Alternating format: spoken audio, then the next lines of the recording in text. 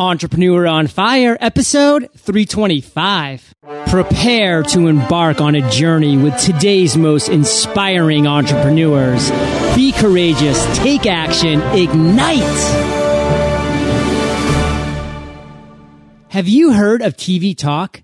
TV Talk is America's premier network for TV show discussions, delivering entertaining recaps of your favorite shows the very next morning.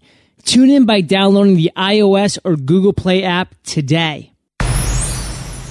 Okay, Fire Nation, let's get started. I am simply thrilled to introduce my guest today, David Fugate. David, are you prepared to ignite? I am. All right. David is the founder of LaunchBooks Literary Agency. He represents a wide range of fiction and nonfiction and has successfully sold books to more than 40 different publishers, generating over $20 million in revenue for authors in the process. I've given Fire Nation just a little overview, David, but take a minute. Tell us about you personally. We want to get to know you, and then give us an overview of your business. Yeah, I've been an agent now for right about 20 years. I started as an intern working for free in college and did that for about 6 months. They said, we love you. You have to come back and work for us. And the job market back then, this is 1991, people don't realize was pretty poor. Maybe not as bad as it is now. But I said, sure. I was thrilled to have a job, and I started for $5 an hour with my freshly minted degree in literature from University of California, San Diego. And have been doing it ever since. I worked for 2 different agencies here in San Diego, and then in 2006 left to go out on my own and form LaunchBooks. I represent, as you mentioned, a wide range of stuff. Really, whatever I find compelling or interesting personally. It really has to be something that I care about, that I think is really fantastic. Even if I come across something I think will sell, I don't take it on unless I really have a passion for it myself. That was the whole point of me leaving these other agencies to do my own thing. So I work with people like Chris Guillebeau, who many people know is the author of the best-selling $100 Startup, Kevin Mitnick, who's the world's most famous hacker. He had a New York Times bestseller with Ghosts in the Wires. People from magazines like Forbes, Wired, The Washington Post, The New York Times, are very often doing the kind of stuff that I find interesting. And so, really whatever kind of catches my fancy. You can almost look at the books that I've represented as a sort of backwards biography, because they tell you a lot about what I think is cool or interesting or just particularly fascinating. And so what I do, obviously, is I look out for the business interests of these authors. I sell their books to publishers and try to make sure that they maximize their writing careers. And so that's really kind of how I view my role as a helper, almost an assistant, to try to make sure that they get everything that they deserve, because any kind of writer, anytime you're doing that for a living, it's a tremendous amount of work. And so, I look at it as my goal to try and help them. I found that fascinating that you said that you look at the works that you've actually been included upon as a backwards biography of sorts. That's just really cool how you phrase that, and how that's just the ability that you've had to follow different passions that you've had along your way to really only pursue the projects that you feel like you resonate with. So I really want to dive more into that later on in the interview, David. But before we do, you have a pretty interesting, let's call it mantra of sorts, or just maybe way of thinking that I really found fascinating. It's not a success quote, but take it away for us. Yeah, I never assume malice of intent when incompetence or laziness or just plain overwhelm will suffice. So break that down for us, because I love that from beginning to end, but it really says a lot in very few words. Well, book publishing is sort of a impenetrable business area for a lot of people. And a lot of times authors will feel that if something's not going the way they want, or they're not getting the response they want, that the publisher is somehow against them, or that book publishing is sort of aligning itself against them, or that, there are sort of these other forces. And it's tempting to think when things happen that someone is trying to do something negative to you. Someone is out to get you in some way or try to sabotage you. And I've been doing this, I've represented more than, 1,300 books and have been doing it for a long time. And what I find is that that's almost never the case. There's almost never anyone who is trying to do something negative towards another person. It just doesn't happen. What usually happens is it slips through the cracks. They forget. They make a mistake. Something gets lost in translation. It's usually that. And so, if you get to the point where you are assuming that someone is doing something bad, it never works out well. Because you're approaching them in a sort of accusatory way, and nobody ever responds well to that, especially if that's not what they were doing. And so the few times where I've gotten lured into that, they've been mistakes, and I've realized, wow, that's not the right way to approach it. You sort of have to have respect for other people's at least good intentions, even if they don't necessarily do it exactly the way you'd like. I definitely think those are great insights and a great way to go about things in general. And I would actually like to kind of ask for your opinion and really kind of maybe talk to Fire Nation for a couple of minutes about how you've seen in the past 5 to 10 years the transition go, because you are right. It used to be such an impenetrable society before, where getting a hold of publishers or getting published and having your book get out there to the masses was so difficult to kind of get in line. A lot of things have obviously changed with the Kindle publishing platforms and iTunes and even Nook joining in. I mean, I had an idea for a book. I wrote it in one weekend. I published it in Amazon, and it's still the #1 selling book on podcasting in Amazon. And I did that really within 36 hours of having the idea. So the barrier is super low right now. I mean, how have you seen the industry change or not change in this time period? Yeah, no, you're right. Well, if I were you, I'd probably tell people I took longer to write it, but I'm all about transparency, David. No, I mean, it's changed radically. It's funny because I often tell authors when they're struggling with what they should do or how they should go about it, look, this is the best time in the history of the written word to be an author. Wow. This is the best time. Since the invention of the printing press, since the invention of the written word, this is the best time, because it's no longer a question of if your work is going to get out there, it's how, right? There's nothing, no one can tell you no anymore. So whether it's through Kindle, whether you just want to self-publish by a PDF on your own site, whether you want to do an audiobook and put it up, or, however you want to do it, it will be done. It's just a question of how and how many people you'll reach and those kind of things. So I think it's been a change for the better. Obviously there are entrenched interests in every industry, and when they're threatened sort of by these kind of changes, things can get a little bit dicey. But hey, adapt or die. That's the way it works, and if you're not changing with what's happening, then that's on you. So for me, it's there's that old curse, that says, "May you live in interesting times." Publishing is definitely going through interesting times, but I think it's all to the good in terms of ultimately how it will impact getting your message out to people and how many people you can affect with your writing. And so for me, I see it as an entirely good thing and something that I'm encouraging and working on being a part of rather than being worried about. Are you seeing the old stalwarts, the big publishing houses, not adapting and dying, or are they starting to make this transition? It's funny. They're changing some of the things that they do. Some of them now are having, for instance, they're doing digital-only deals with authors. They're changing, but they change a little bit slowly. The main thing that they have going for them, there's really two things. One is revenue, because they can pay an advance, and sometimes they can pay quite a large advance for the right author and the right idea. And so that's always going to be attractive. If you're looking at self-publishing a book versus getting paid $100,000 or $200,000 to go with a traditional publisher, that's obviously pretty tempting. The other thing is reach, really.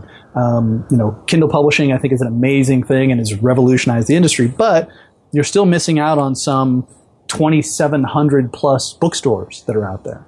There's a lot of differences between a book that's self-published and one that's traditionally published. A lot of things that a traditionally published book can provide that are still different, than a self-published book will do. So a lot of the stigma is gone, thankfully, from self-publishing. That was it used to be really associated with vanity publishing. It was kind of a dirty word, and that's pretty much gone now, at least in the U.S., not necessarily worldwide, but there are still advantages that traditional publishers have. So they're mainly focusing on kind of taking advantage of those things and really stressing that. And it's really about reaching a larger audience necessarily than making the most revenue, because there are some authors who are doing incredibly well self-publishing, and publishers are having a hard time figuring out how to make them an offer that makes sense, because they're making so much money doing the books directly, so that the other things, it becomes a question of what is your ultimate goal? Do you really want to reach the most possible people? Do you want to make the most revenue? How important is speed versus having, a whole team of editors and marketing people? I mean, you really have to sort of weigh the differences between the two, have a good idea what you want as an author, and then make your decision based on that. But it's nice to have options. Definitely nice to have options, David. And thank you for kind of explaining those options, because I think that's still kind of a foggy place for a lot of people who are thinking about self-publishing. They think that maybe that is the only way they can go. But no, you're showing that even the big boys are starting to open up different avenues and doors to bring in these self-publishers and to really continue to add more value to them with advances and with more rights and with more stores, the 2,700 stores you mentioned. That's a huge number. So a lot of really cool things. And David, what I want to do now is kind of swing this interview back towards you. What has been thus far has really just been about your experience and your insight, which is incredibly valuable. But Entrepreneur on Fire is really about the journey of the spotlighted guest. And that's you, David. And you made some pretty interesting decisions in life. You decided to break away and go out on your own so you could really follow your passions and do those type of things, which I respect so much. And I know a lot of listeners do too. But that comes sometimes with a price. Sometimes that comes with that safety net being pulled away. And there's failures and obstacles and challenges that we face because of that. I face them every day. So share with Fire Nation an obstacle or a challenge or a failure that you've had, one of those specific moments, and how'd you overcome that? Well, my obstacle actually did have a direct dollar amount attached to it, and that was $25,000, which is how much money I lost the first year when I went out on my own. I had, as I mentioned, I worked for 2 different agencies, the second of which I worked for almost 12 years.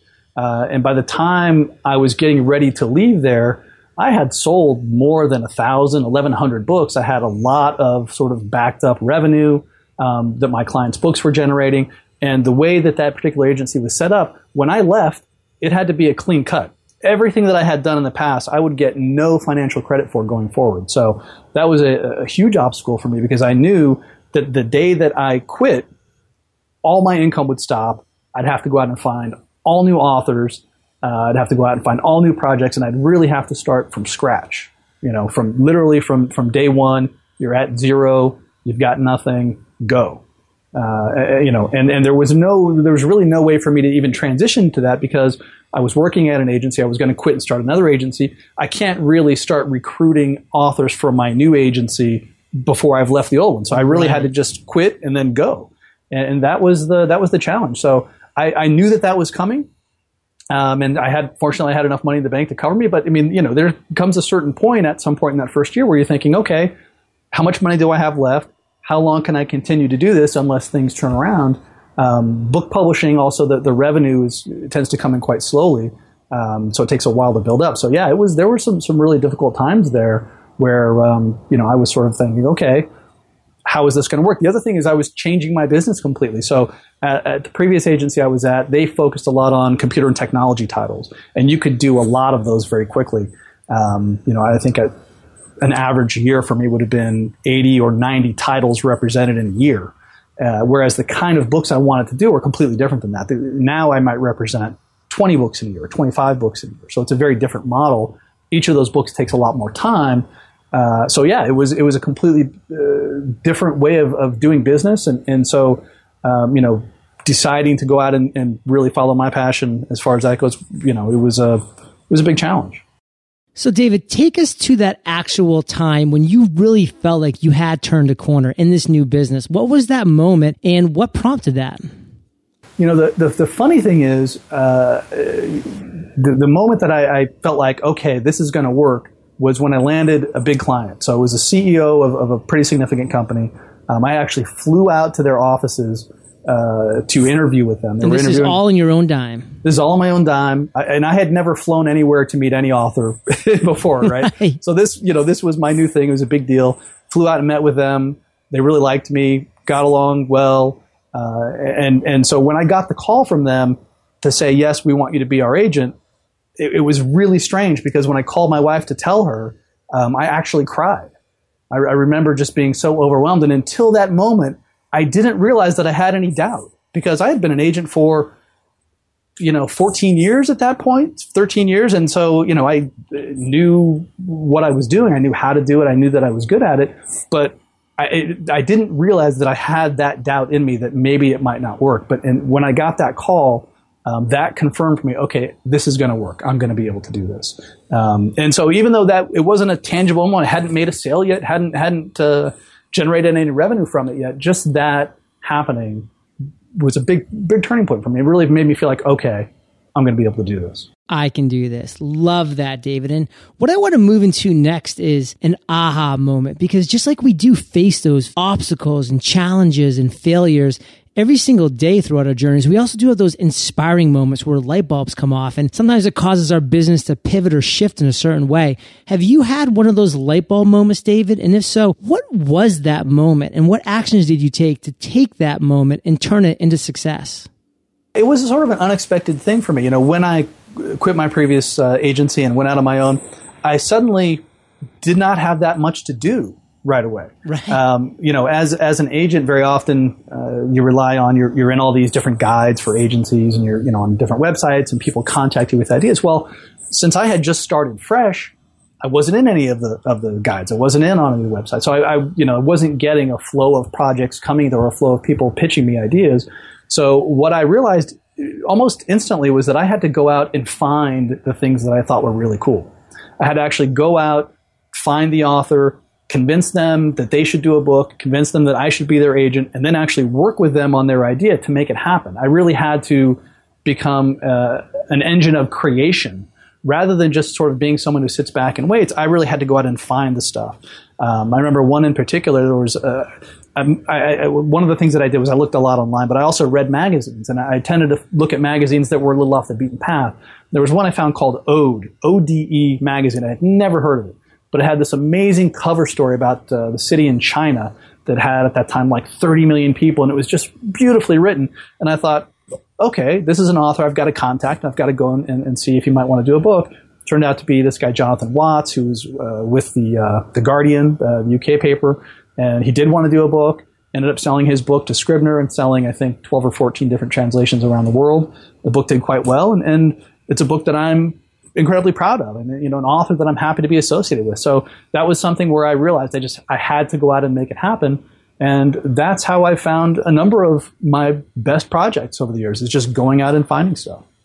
Powerful. And if you could just boil down, David, into one clear lesson you learned from that experience of taking action, what would it be? It's really not to be afraid of rejection, right? There's this fear of you're going to go out and people are going to say no to you, and it's not going to work. Yeah. But what I realized quickly is that, look, you might have to ask 10 different people, and if only one or two of them is interested, and if only one of them works, that's fine. That just means you have to ask 30 or 40 people, in a 3 or 4 month period. And so it became something where, I figured as long as I thought what they were doing was interesting, I should ask them, and I should go out and try and do it. And that I had what it took to make it happen, and to not be concerned about what might happen or what, might not happen.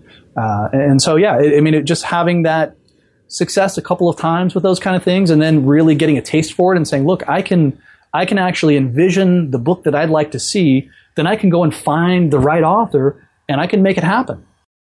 David, have you had an I've made it moment?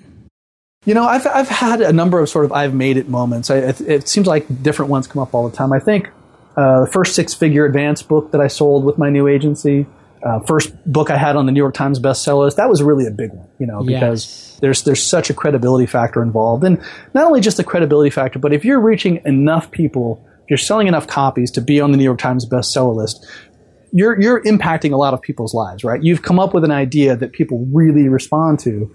And it's just such such verification of what you thought was true, because so many times, what I do is so subjective. Whether or not I think an idea is interesting, what the author does, what editors do, you never really know until you subject it to the market, until it comes out and people look at the idea or read it and either love it or don't love it. And that's a difficult time. And so when you have something that does that well to make the New York Times bestseller list, that is a huge, huge thing. So, David, I want to bring this interview to present times right now, because you are working with some really incredible people, many of whom you've already mentioned, and you have a lot of exciting projects going on. Share with Fire Nation one or two things that are just really exciting you, that's really just getting your passion flowing right now. Yeah, it's kind of a never-ending process for me. Once I do a project that I really love and that I think is fantastic, and I do it with an author who I really respect and kind of value what they do, I always have to be immediately looking for the next thing. It really never stops, because I've always got to have the next project to do. I've always got 20 or 30 different things in different stages of development going on. So for me, there's not necessarily one thing or one particular project. I've got always a ton of stuff. I get to talk to really interesting, smart people all the time. And so for me, it's just an ongoing thing. I mean, I really love what I do mainly because of the people that I get to do it with. That's the big thing for me. I'm really all about the ideas and kind of these compelling solutions that people come up with, these amazing perspectives. And so that's what excites me, is sort of not necessarily one project I'm working on, but what's that next thing that's going to just be super exciting to me. So I suppose that's kind of how I look at it, is what's the next thing. So David, you came on my radar because of World Domination Summit. Can you share with Fire Nation how you became involved with WDS, what your involvement is, and what you think about a conference like that? So the World Domination Summit is a conference that was put together by Chris Guillebeau, amazing blogger, writer, world traveler. He's a client of mine. I started working with Chris, I think, about 5 years ago on his first book, which is called The Art of Nonconformity. And of course, Chris being Chris, while he's in the midst of traveling to every country in the entire world, he calls me one day and says, "Hey, I'm going to do this conference, and I'm going to have all these people come out to Portland, and it's going to be great, and you should come." And I said, "Oh, okay, of course I'll come." And so that was how it started. It's World Domination Summit is it's funny when you tell people what it's called, because they sort of look at you like you're a little bit crazy, or like you might be a terrorist in training or something. But no, it's really this amazing collection of free-spirited world travelers, bloggers, world changers, all these super fascinating, really positive people who are trying to, in some way, change the world in a positive fashion. And so it's really different than any conference I've ever been to. It's absolutely amazing. And I've been there all 3 years. Chris doesn't ask me anymore. He just tells me that I'm going to show up and what day I should be there and when I'm going to be speaking. So that's how I got involved, was just having Chris as a client, and basically him making me come up and talk to people. But it's led to a number of projects for other attendees from the World Domination Summit and speakers. I'm working with several different speakers who spoke this year on upcoming projects. So it's an amazing place, really fascinating people, and it's the most interesting, most enthusiastic conference I think I've ever been. It's really like no other conference. I'm going to have to second that. This was actually the first year that I ever attended. So I missed year one, which was somewhere around 300 to 500 people. And then year two was about 1,000.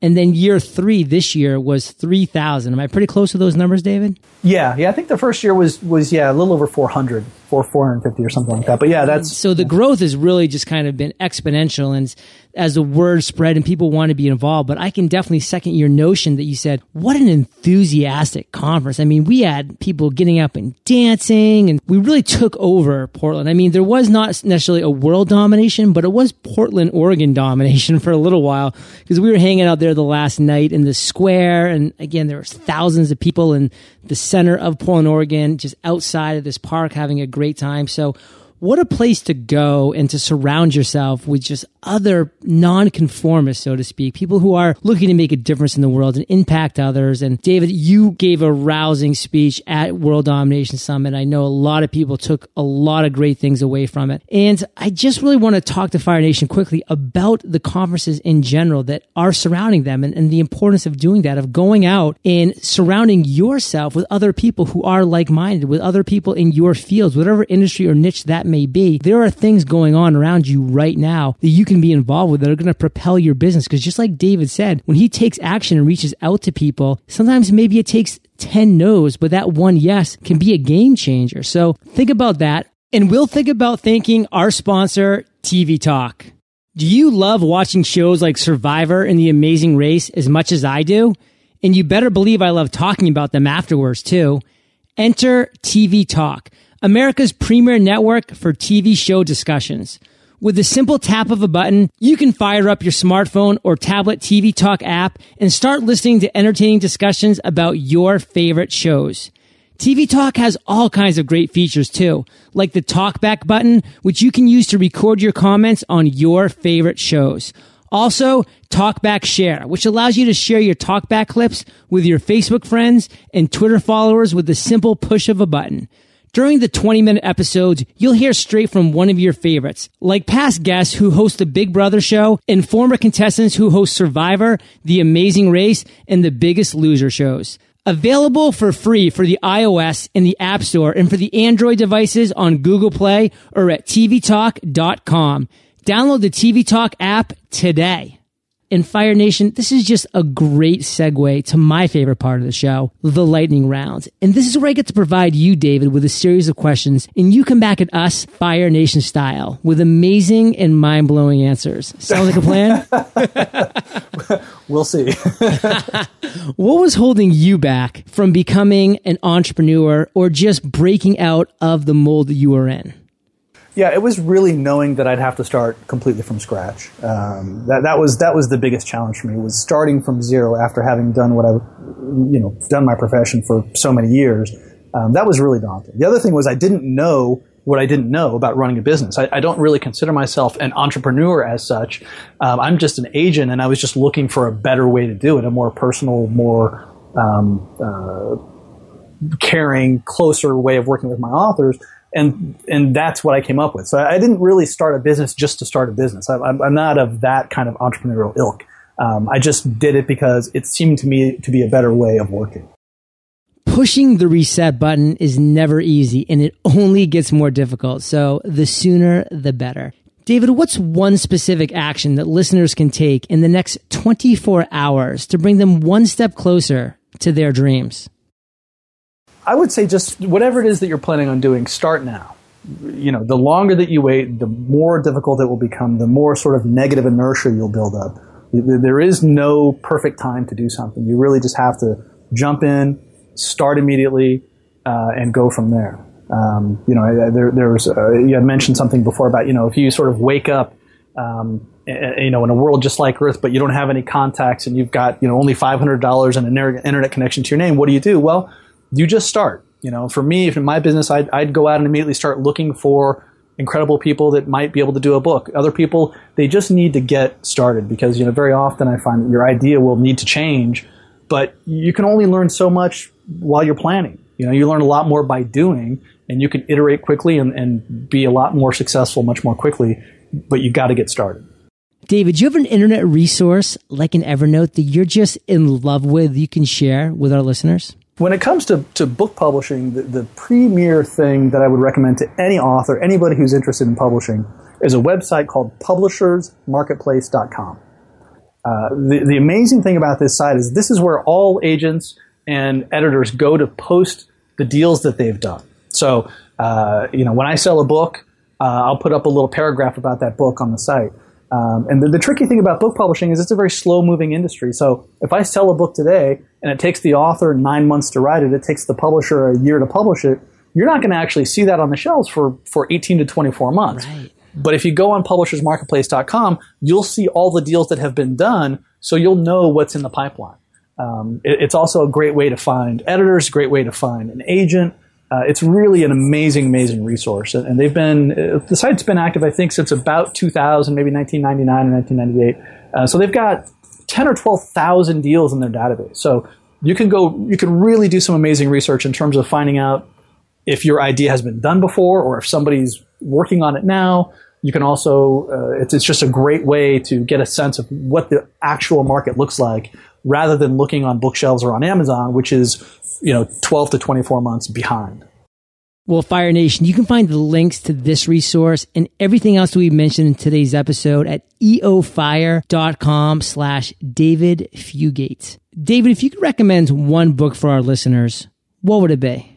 This is a no-brainer for me because obviously I work with Chris Guillebeau. I'd recommend The $100 Startup. One of the reasons I find that book so amazing, and it's funny actually, when Chris originally came to me with that idea for a book, it was within two other ideas that he wanted to do first, and said, okay, I have this idea, and then I want to do this idea, and then I want to do this book called The $100 Startup. And I said, no, that one you have to do right now. That's the one you have to do first. Just because it was just immediately such a powerful idea. And I recognized right away that this was going to be huge. And of course, Chris being who he is, knocked it out of the park. But it's an amazing book just because it tells the stories of so many different people who have started really with nothing. A computer, $100, maybe, I think some of them in the book, might go up to $1,000. But basically not very much money, starting from next to nothing. Not really having a big business plan or having any sort of great grand vision necessarily, but getting started right away. And then it really runs through the steps of, okay, how did they do it? What did they do first? What did their financials look like? How much did they spend? How much did they make? And goes through that in a really super detailed way. I think Chris got detailed information from more than 1,500 entrepreneurs for the book. Who had started, and then selected the best ones for the book. But it's really an incredible resource for any entrepreneur, especially those who are starting without a lot of money. Wow. Well, that is a great book. I've read it cover to cover 2 times. I'll probably make it 3 before 2013 has come to a conclusion. And David, thank you so much for coming on and sharing your journey, sharing your insights into publishing, and to giving some inspiration to authors and some amazing resources. Give Fire Nation one parting piece of guidance, and then share the best way that we can find you, and then we'll say goodbye. Okay. The way to find me is just at launchbooks.com. I'm also at launchbooks on Twitter if anybody wants to connect with me there. But yeah, in terms of a parting piece of advice, I would just tell people to, it's an easy thing to say, follow your passion, but what I would say is make sure that your passion connects to something that people want in the world, right? It's not just enough to want to do something. Otherwise, everybody would be actors and professional athletes. You really have to find you really have to find something that connects with people and that people want, and find a way to make your passion work for you. So, it's easy. Everyone would say, I'll be a stand-up comedian, but no, that's not how it works. You really have to find something that you can offer the world of value, and find a way to connect that to people. And that will inevitably lead not only to success, but also to you being happy doing what you're doing, which has really been what I've been lucky enough to do, and hopefully will continue doing.